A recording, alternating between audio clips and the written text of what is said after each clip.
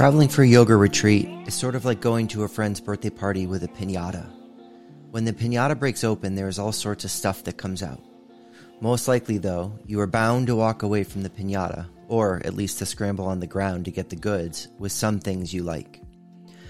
Yoga retreats bring many different types of people together. We all attend for various reasons. Maybe our teacher is the one who's leading the retreat. Maybe we need a change in our lives, so we travel someplace hoping for a spark of inspiration. No matter what your reason is, you meet all sorts of people. I've been extremely lucky in my yoga travels to have met some incredible people. If you are lucky enough, you leave with some amazing new friendships.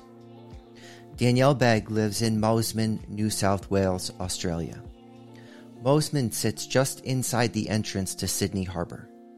Australia in general has always captivated my attention. I did numerous dioramas on geography or animals throughout elementary school, and Danielle was the first real thing I had met from Australia. Danielle was immediately friendly and seemed to always be laughing, smiling, and talking to everyone the whole time we were in Costa Rica in 2019. It's no surprise that she is making a huge impact on the world through yoga, and more specifically through her co-creation of the Yoga Impact charity. I'm a true believer in the impact that a proper yoga practice can have on one's life. So as I have learned more about Danielle's work, she has continued to inspire me. I'm so excited to connect with Danielle again today, and I cannot wait to have her share her story with all of you.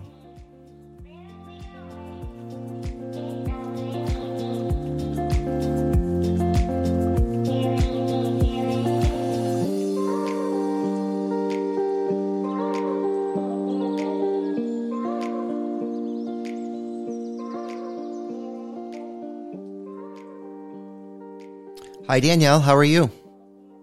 Oh, hi, Tyler. That's such a beautiful introduction. Thank you so much. I'm really well. How are you? I'm good. So, as I typically do when we start, if you wouldn't mind, can you just sort of describe for the people that are listening kind of the setting where you are and just to give them some sort of connection with you literally halfway across the world? Yeah. So I'm in a suburb called Mosman in Sydney, Australia, which is it's kind of a quiet, leafy suburb. There's lots of trees and beautiful bushwalks, and it also sits at a lovely, quiet, calm beach. So I'm just a couple of minutes up from the beach, and I'm looking out at the trees and a few birds sitting in the trees, some rainbow lorikeets. So yeah, it's a really beautiful spot. I'm really lucky to be here. Oh, it sounds amazing. Have sort of a guilty pleasure of watching YouTube channels of people sailing around the world. And there have been a number of them that have either ended in Australia, like Sydney specifically, or have sort of passed through. And it looks absolutely remarkable. It really is. And next time you guys are looking for a destination, come on and have a stay here because it's absolutely gorgeous. I know you'll love it. Yeah, I have no doubt. It was trying to coordinate this with you was really the first time, I think, because I thought about this a lot. As we were trying to figure out a time that worked, it was, well, okay, so it would be 7 o'clock my time or 9 o'clock your time. So Sunday for me, Monday for you. And that I know that obviously there's different time zones around the world and we have the international dateline, but it's never actually occurred to me that to some people I'm living in the past and other people to me are living in the future. It was a very bizarre realization, and I'm almost 42 and that just hit me when we were kind of trying to coordinate this. It's really wild. It's mind-blowing, right? Yeah. And like, I kind of forget about it as well. And then when I'm chatting to someone like you, I'm like, oh gosh, we really are so far away from these other parts of the world. And yeah. It just really feels so different, doesn't it? Yeah, it's crazy. I mean, even when I've traveled to, say, Italy, so Italy is, I don't know, 7 hours maybe ahead of us. That, I mean, fine, that was 7 hours, but it wasn't, I guess at some point it's a day ahead, but I mean, not like you are, you know, I mean, you're over half a day ahead of where I'm sitting in Syracuse, New York, recording this podcast. So it was just completely wild. So we met in 2019, in December of 2019. right before a lot of things happened in the world.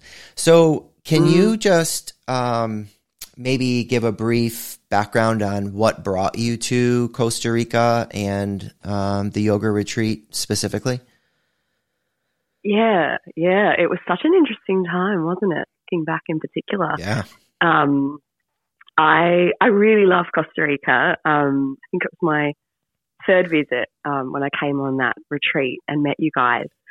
And it reminds me a lot of kind of where I grew up in Queensland in Australia, particularly kind of the northern part of it with the animals and the flowers. And and I obviously love kind of warm climates. And I think what I love about Costa Rica is the diversity of animals and plants. And I just think it's such it's teeming with life. Everywhere you look, there's just interesting, beautiful things. And I was first kind of drawn to Costa Rica when I was traveling around Central and South America, kind of doing some exploration and taking some time out, considering what I want to do with my life. And it's been kind of a really healing environment for me to come to at different points in my life. And so at the end of 2019, I was kind of seeking a bit of time out again, some space for reflection and thinking about what was ahead, which obviously you could never plan for, especially at the end of 2019. Right. Wow. Yeah. You're kind of using that time to really think about the years ahead and also to connect in with community as well, and to connect in, as you said, like to come on retreat and you never know who you're going to meet or where they're going to be from or the things that they're going to be doing. And I find that really inspiring and invigorating for me, connecting with a global community of people who are really aligned and, different lifestyles, but kind of aligned in values. And I really was seeking to connect with some interesting people and also just have some space in a beautiful environment.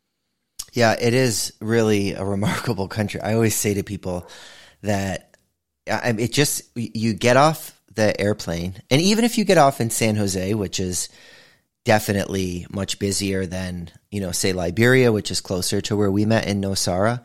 But even when you get off in San Jose and you walk out of the airport and it's like busy and bustling, there's still just something about the country and the people that just sort of like wraps its arms around you. And you just sort of take your first breath and you're like, you just kind of let go without realizing it. And you just let Costa Rica do what Costa Rica is going to do. And it just nourishes you. And it's really an incredible country. It is, isn't it? I love that description that you said. And it really is kind of like a big warm hug, like from the air when you get out. Yeah, for sure. Lovely. Now, where is Queensland in relation to where you live now? So it's about an hour and a half flying north. So it's just kind of warmer and a bit more tropical, a bit more laid back. A bit more of the Costa Rica vibe. Sydney's kind of bit bigger of a city and still absolutely gorgeous, but a bit more people, a bit more built up. It's amazing to me the differences that Australia has based on the different parts of the country, like kind of the northern part, and then you got the western. It's like, as I've been watching these videos, which I presume to be real life, it's really amazing and remarkable to see just how drastically different all of Australia is. And it's so big as well. You can be kind of driving for days and exploring and as you say, kind of moving through like radically different parts. And it's a really beautiful, diverse place. And I think, if you've ever met an Australian, they'll probably tell you they quite like traveling and exploring. We're kind of used to moving around to see different things, being in a country like this where, you have to sometimes drive for a couple of hours to get somewhere new or different. And, for me at least, I kind of grew up traveling a lot around Australia. And that kind of inspired my travel for later on, I guess, as well. Yeah, so let's talk a little bit about that. So you have done, I mean, really a fair amount of traveling, both kind of through school and all of that. So where are some of the places that you've been and lived, and kind of what sort of took you to some of those places? I think I was lucky when I was in primary school that my parents, they run a not-for-profit, and they were doing that kind of then as well. And my dad was on a study tour and got to explore the US and Europe. And so I was really lucky that when I was in primary school, I kind of had this idea of the world being bigger than just Australia, which was really good to know because, I mean, especially back then, everything seemed really far away and unreachable and disconnected. And so, to have that experience of being able to connect and experience different ways of living in different people was really helpful. And yeah, later in life, when I was studying, I kind of was living and working in Australia initially, and I was exploring kind of a certain track with my life. Had a psych undergrad for my study, and I was working for our Prime Minister here, giving kind of government advice. Oh, wow. And yeah, so really different to what I'm doing now. Yeah.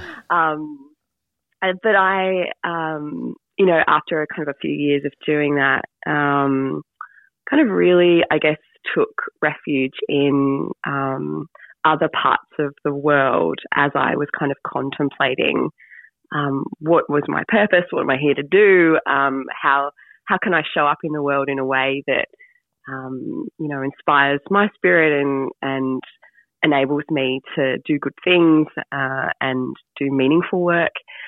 And one of the things that I did was to study a master's in Oxford in England.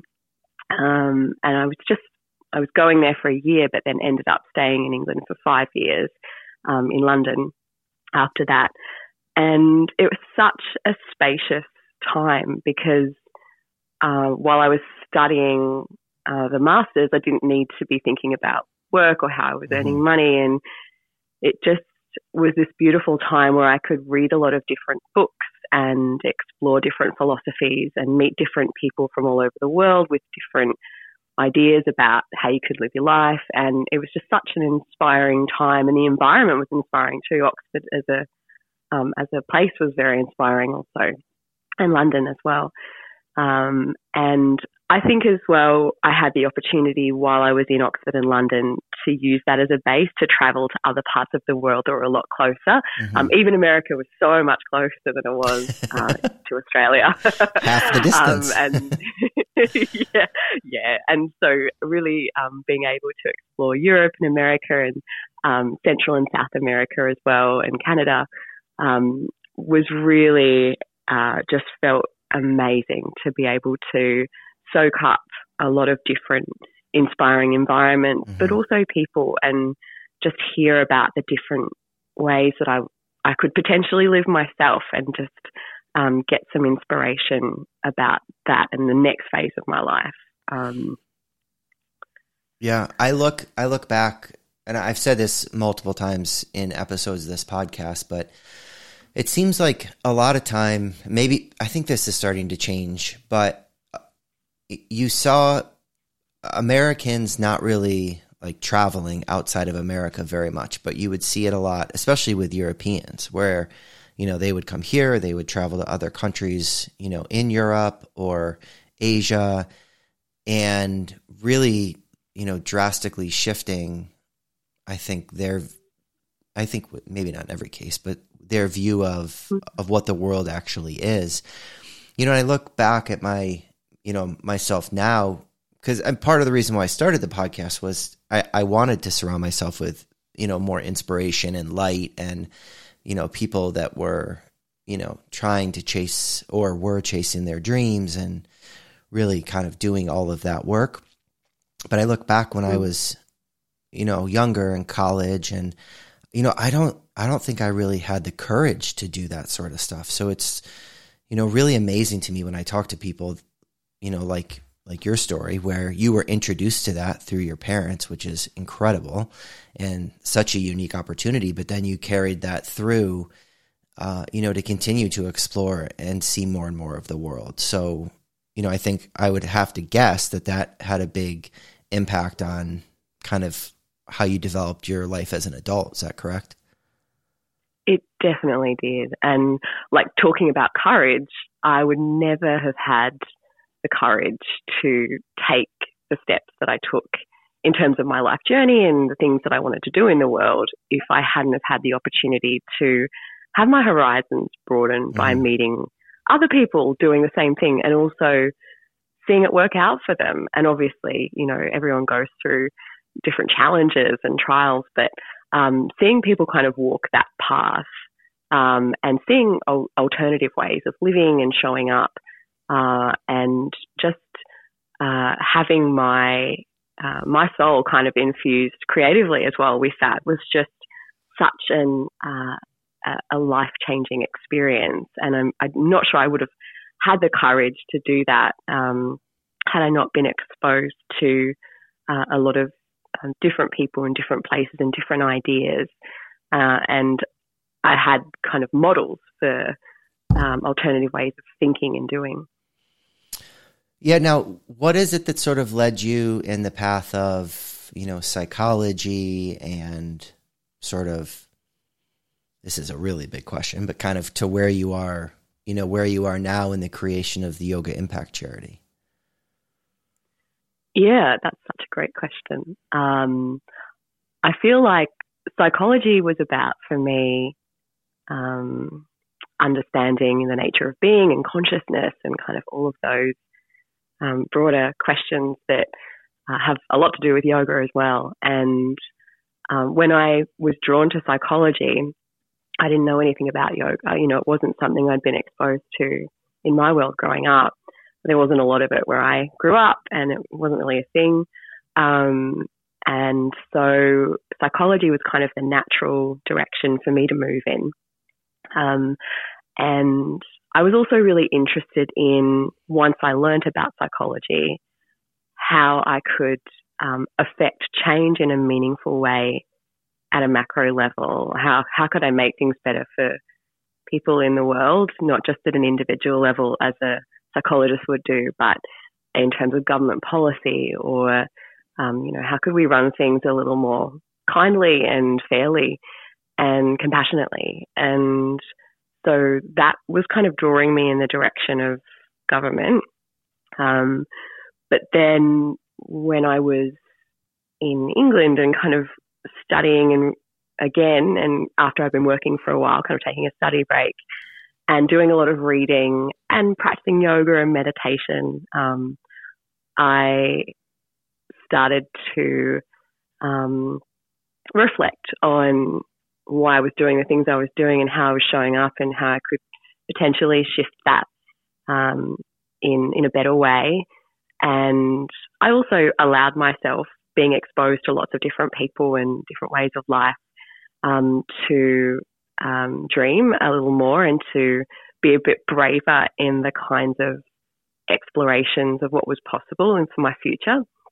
And I found myself, of course, being increasingly drawn to yoga, but also this fusion of yoga with psychology. And at the time, there was this explosion of evidence. Bessel van der Kolk had just written The Body Keeps the Score, and there was kind of all of this evidence coming out about why yoga was really helpful for people who'd experienced trauma and what the linkages were between yoga and psychology.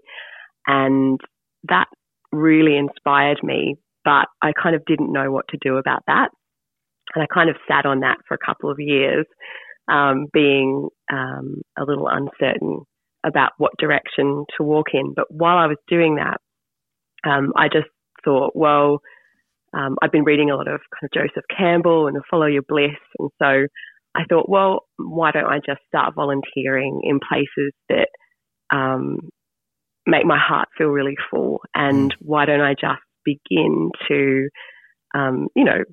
have my life, the way that it is, but begin to give more time and energy in the direction of what I like? And so I started volunteering at a place in London that was sharing yoga with refugee women. And I got to see the impact of the classes on the women, and I felt so inspired doing that. And so that then led to me exploring more about that and why it was having the impact that it was having. And I started reading a lot more about it, and then I started to volunteer with a couple of other organisations. And when I came back to Australia, I then became interested and curious about how I could potentially continue exploring that path. And I was really lucky to connect with an organisation called the Vasudhara Foundation. And I was talking to them about this idea of sharing yoga with refugee women and with other people who'd experienced trauma, and the power of yoga to heal, particularly when practiced in certain ways. And they offered some support for me to do that and to walk that path. And they offered some financial support for me to set up a pilot program with organisations here in Sydney to do that and to evaluate it. And they offered strategic advice for me to set up the charity. And I'm talking about all of this as if it all kind of happened in a few weeks. This has kind of happened over many years.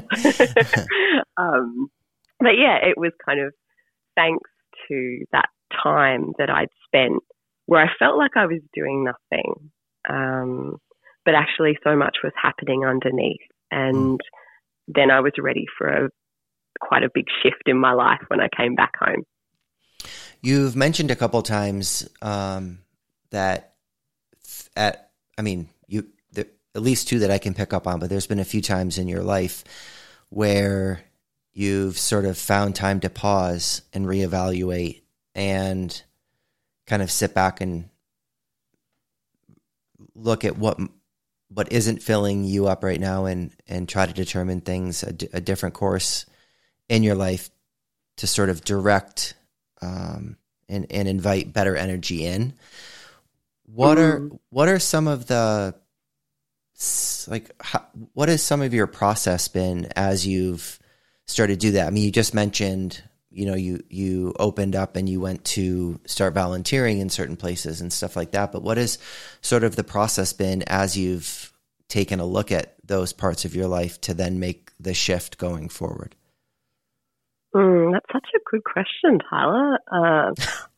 I feel like you really hit the nail on the head. Like for me, those times to pause and reflect and also open to new energy have just been really pivotal when I look back. And I think for me, some of the things that I like to do to start that process might be to get kind of a bunch of different books so that I can, maybe have my mind open to a few new ideas, but also to put myself in a situation where I can be open and practice being open in a safe way. And so that might be a really healing environment or a beautiful place that's kind of really connected to nature.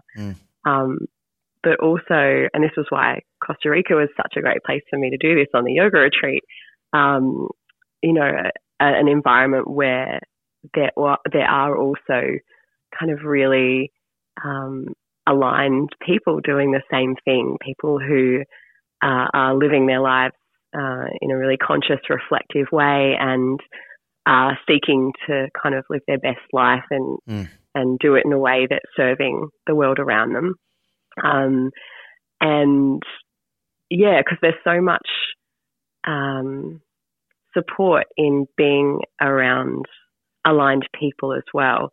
And sometimes I think, in the day-to-day, it can be kind of easy to lose sight of the bigger picture of what you're doing and why. And so I find it really helpful to kind of recharge in that way by kind of allowing myself to feel safe in the environment and feel inspired by people around me and ideas from books as well. Yeah. Oh, that's great. That's great advice and process to follow. I think a lot of times we don't realize kind of the energy that gets around us, whether it's, the frenetic pace of a busy street or a group of people, even like certain animals, plants, whatever it may be, believe it or not, and before it kind of happens, before you know it, like you get caught up in either negativity or, even you think of like the energy when you are with a group of friends and you're on like a beautiful beach and that energy, it happens all around us. And I think a lot of times we don't realize what's actually happening, what it is that's affecting us and dragging us down. So it's interesting, I think your point about kind of surrounding yourself either in places or people that kind of soothe you and support you and maybe even inspire you is really powerful. Yeah, I think you're so right. That's such a beautiful way of articulating it, Tyler. And it's interesting, isn't it, that when you are kind of when you shift the environment, you can shift everything. But sometimes when you are kind of stuck in some negativity or other stuff, the last thing you want to do is take a pause because you feel like, I'm not going to be doing anything, or what a waste of time, or I just need to keep going in this space. Yeah. And it's such a good reminder, isn't it? Totally. That the power of the pause.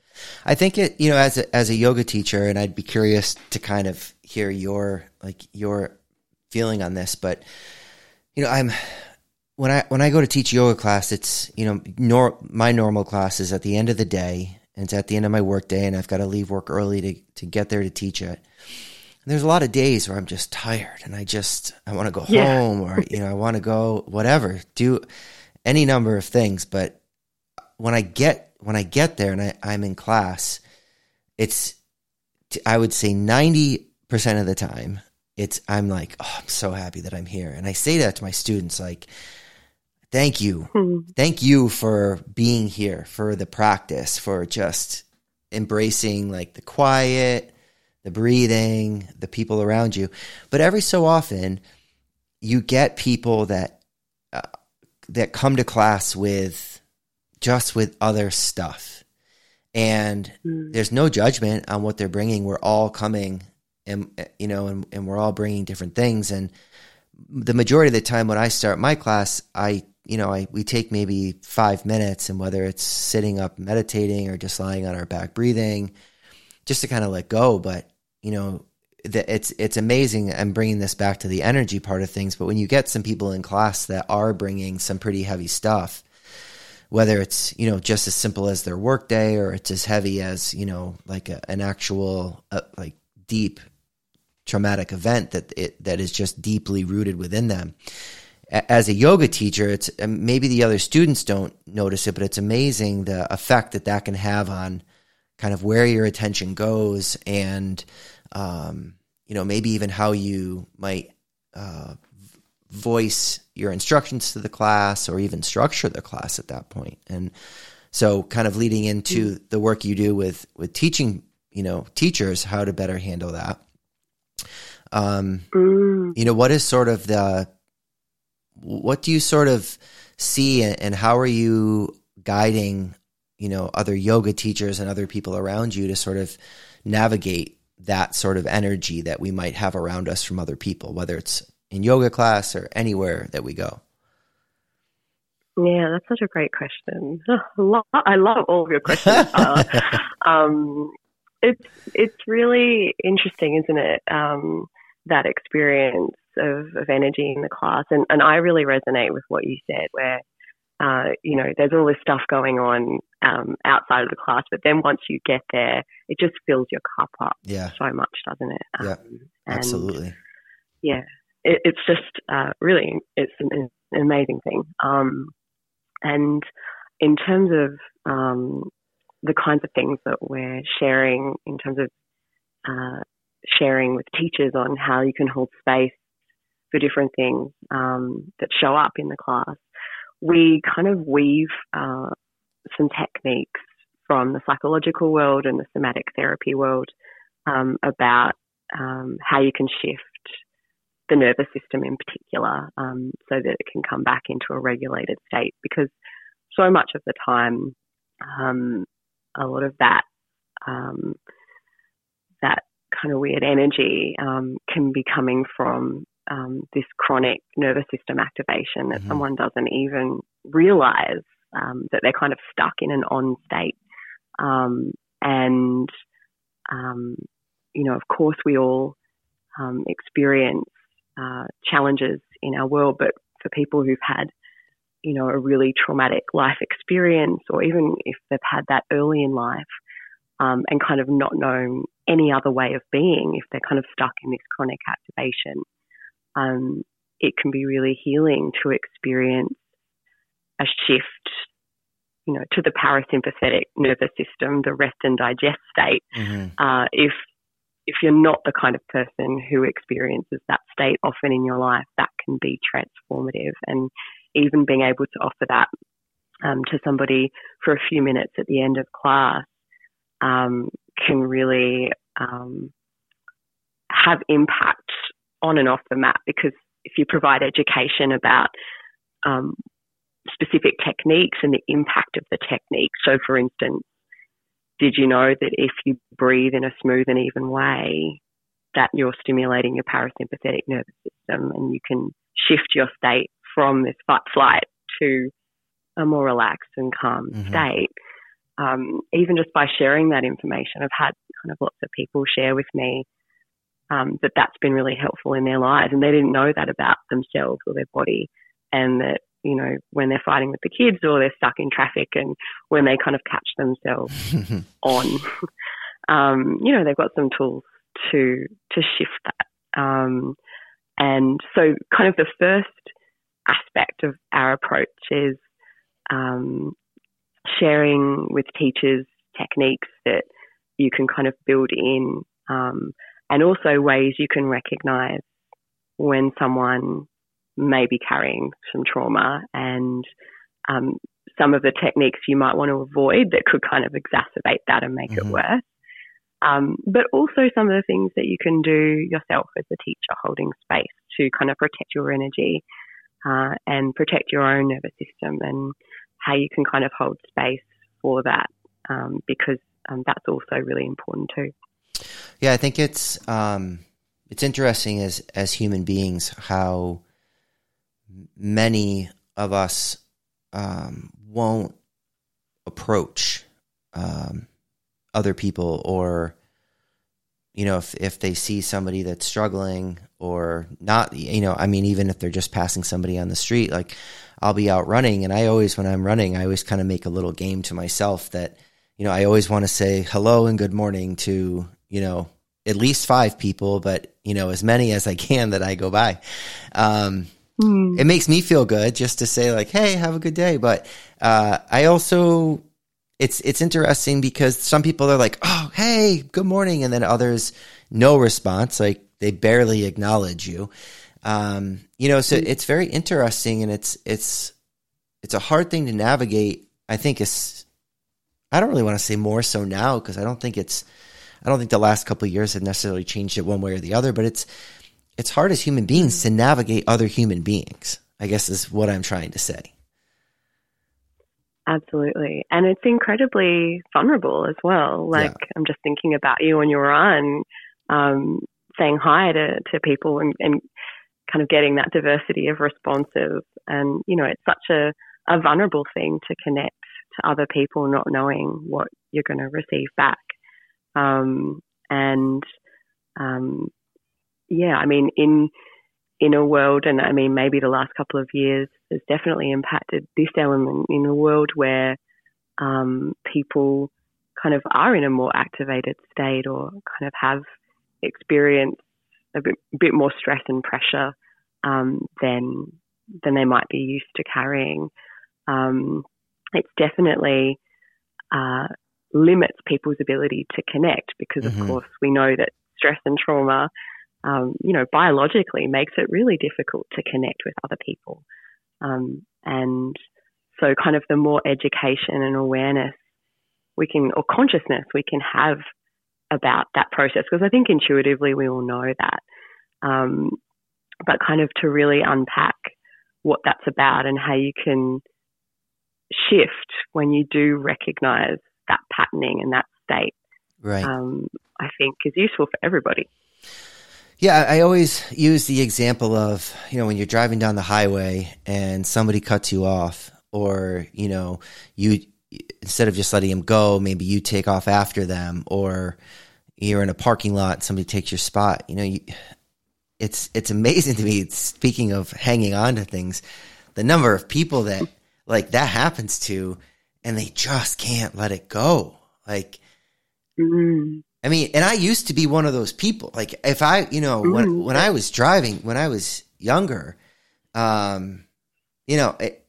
it's just an awareness thing. And I think you just touched on that a lot of times we don't have awareness about our how we react to things and sort of the ripple effect of what that has for the rest of the world. Absolutely. So, and even sometimes when we have that awareness, how to relate to that in a compassionate way, because you might have the awareness, but then you might feel really guilty about that or feel like you're a terrible person. But to relate to that in a compassionate way and to understand, actually, that's the fight-flight response, or, this is the collapse response, or, that's actually a really natural part of being a human, and this is what you can do to manage it, rather than feeling guilty or like a bad person. Right. Yeah, that's true. That's a really good point. So what is some of the other work that the Yoga Impact Charity does aside from the teacher trainings? Can you kind of give some more information on all of that? Yeah, definitely. So the charity began with sharing yoga with refugees who were healing from torture and trauma. And then we started to branch out into other areas with other people who've experienced trauma. So we also share yoga programs with people who are frontline healthcare workers. So that project began during COVID virtually. And also survivors of domestic violence, people who are in detention, people who are in the Defence Force, veterans. We've recently started some mums and bubs classes. Obviously, we've all experienced trauma. I feel like there was an Australian term in there that I don't know. Mums and what? Oh, bubs, like little babies. Oh, bubs. Oh, see, this is why I love talking to Australians and New Zealanders, because I couldn't pull that off, but I always love. One of my favorites is you all call each other legend. Like you're like, oh, he's such a legend. Oh, I said that yesterday to someone. I wrote that in an email. Oh, I love that. Like there's just so many great terms that exist. Okay. Well, that's amazing. And so basically, are you running those types of programs, or are you more like educating the yoga teachers and then helping them to sort of formulate from there? Yeah, so both. So the charity provides these yoga classes at no cost, and we partner with different. I mean, one of the aims of the charity is to spread trauma-informed yoga with the people that need it most, but it's also to kind of raise awareness within the mainstream world of the benefits and the power of yoga and these techniques, because a lot of the not-for-profits or partners that we work with, some of them are right on it and they're like, yeah, this is great. Yoga's incredible. Thank you so much. Others are kind of like, I'm not sure how yoga is going to be helpful here. And so part of our role is to kind of educate the partners that we're working with, schools, government, and not-for-profit organisations about why yoga can be really healing and useful, and that there's kind of a whole method to that's backed up by a lot of research to what's being shared, and that it can be really useful and impactful. And so we try and also do evaluations so that we kind of have really tangible results to say to organisations, this is actually a thing and it's really useful. Because we had a lot of resistance initially with some organisations even wanting this program at all. Mm-hmm. So that's kind of one arm. And then the other arm is the teacher trainings that we're doing as well. And a lot of the kind of people that do the teacher trainings tend to be psychologists or social workers or teachers or counsellors or people kind of working in a really aligned space but wanting to bring this into their organisation. Wow. I mean, it's just it's incredible work.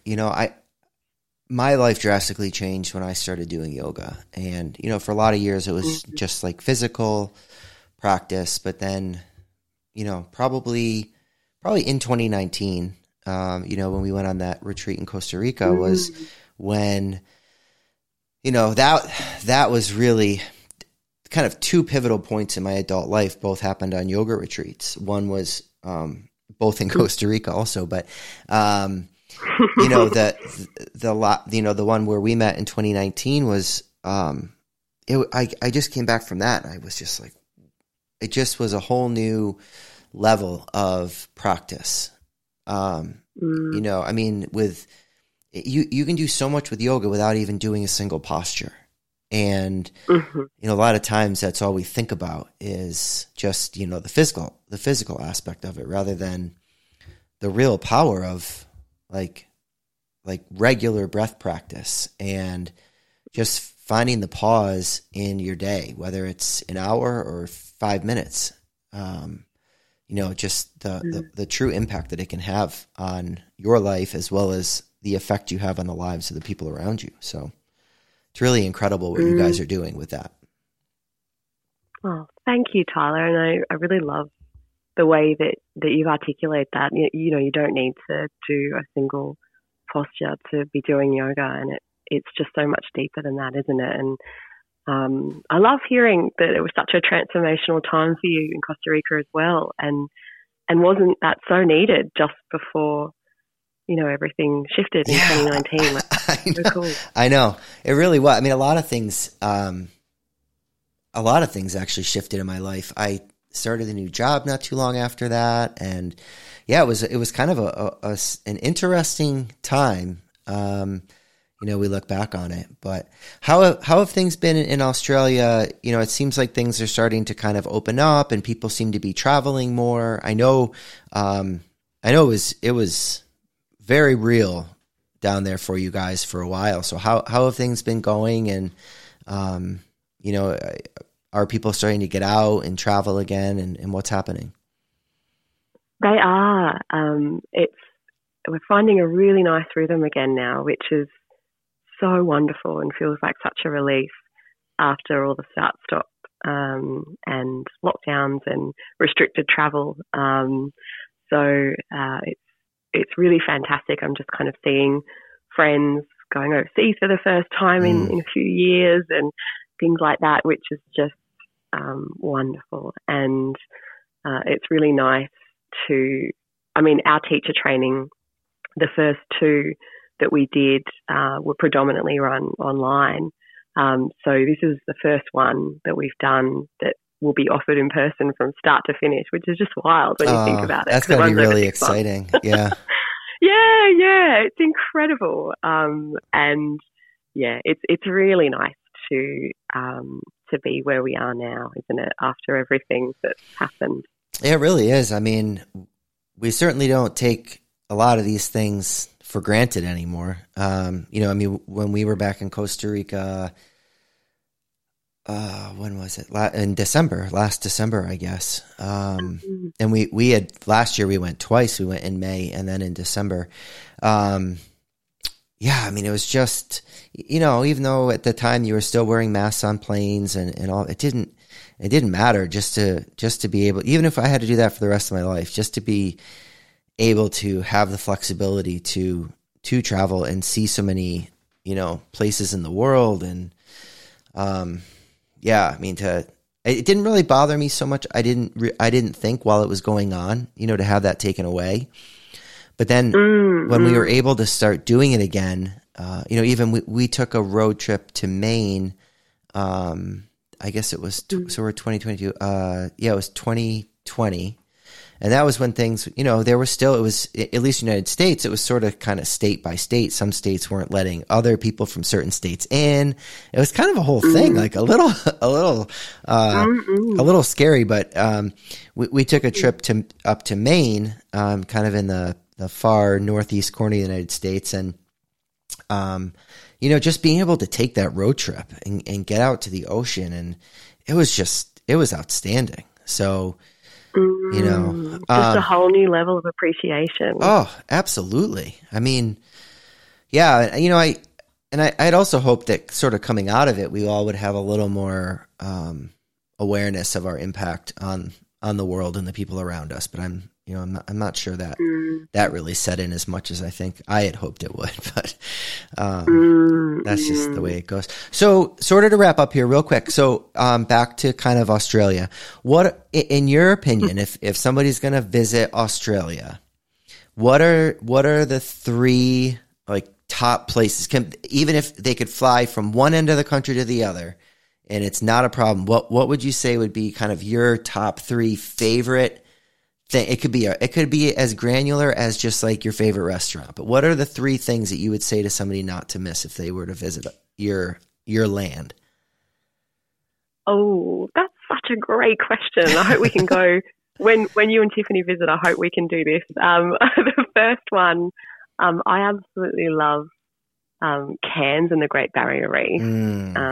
I think it's just a really special part of the world. The people are really laid back. The marine life is incredible, and it's always just a magical place to visit. And I went there a couple of weeks ago, and so it's fresh in my mind. Oh man! I really recommend that, and it's super warm and lovely, and in some ways similar to Costa Rica as well. And Sydney is, of course, really beautiful too, because you've got that mix of, it's a city and there's a number of people and it's kind of built up, but at the same time, it's full of beaches nearby and there's a lot of nature around in lots of the suburbs and bushwalks and things. So you can kind of access the best of both worlds, but in a really central location. And you can find really peaceful spots, but still be super close to the city. So I think that's pretty unique. Yeah, for sure. And again, it has a pretty good vibe. And then the third one's really difficult. I actually am going to suggest Queensland again, but this one's kind of not as popular maybe, but it's near where I grew up. It's called the Sunshine Coast, and there's an area called Noosa, which is absolutely beautiful. Again, stunning beaches. It's a lot quieter than kind of other, like kind of Byron Bay or maybe some of the beach spots that are a bit more well known. A bit more relaxed. There's not much happening there.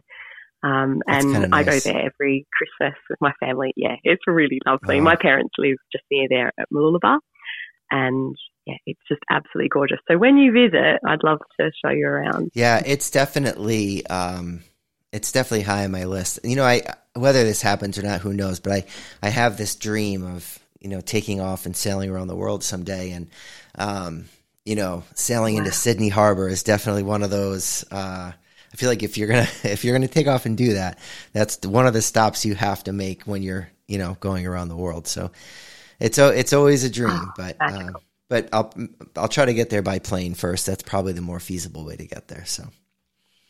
Well, yeah, if you make it by plane, we can do a sail on the Sydney Harbour. It'll be incredible. I'm very excited about that dream. Right. Yeah, I would love that. So, well, Danielle, thank you so much. It's, we've corresponded periodically over the last few years, but it for me, selfishly, it's been really nice to catch up with you, to do this. And I really, really appreciate your time. And, I think the work you're doing is, it's truly inspiring because it's not something that all of us, could easily do. And so for the work you're doing and the people that you all are training, to kind of carry on all of this, it's so massively important. And, it's something that I know you're very proud of, but, you really, it's really incredible. So thanks for all that you do.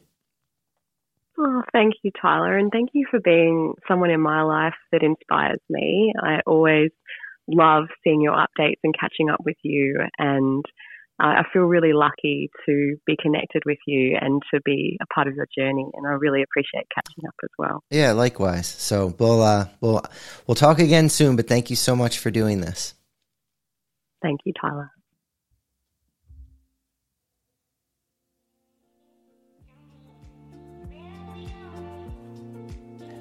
Thanks for listening to this episode of Om Travelers. A huge thank you to Danielle for joining me. Make sure to find her at Danielle Begg and at Yoga Impact Charity. You can also find out more about the work they are doing at www.yogaimpactcharity.com. Thank you, as always, to Soul Rising for allowing us to use his song, The Journey, for our intro and outro.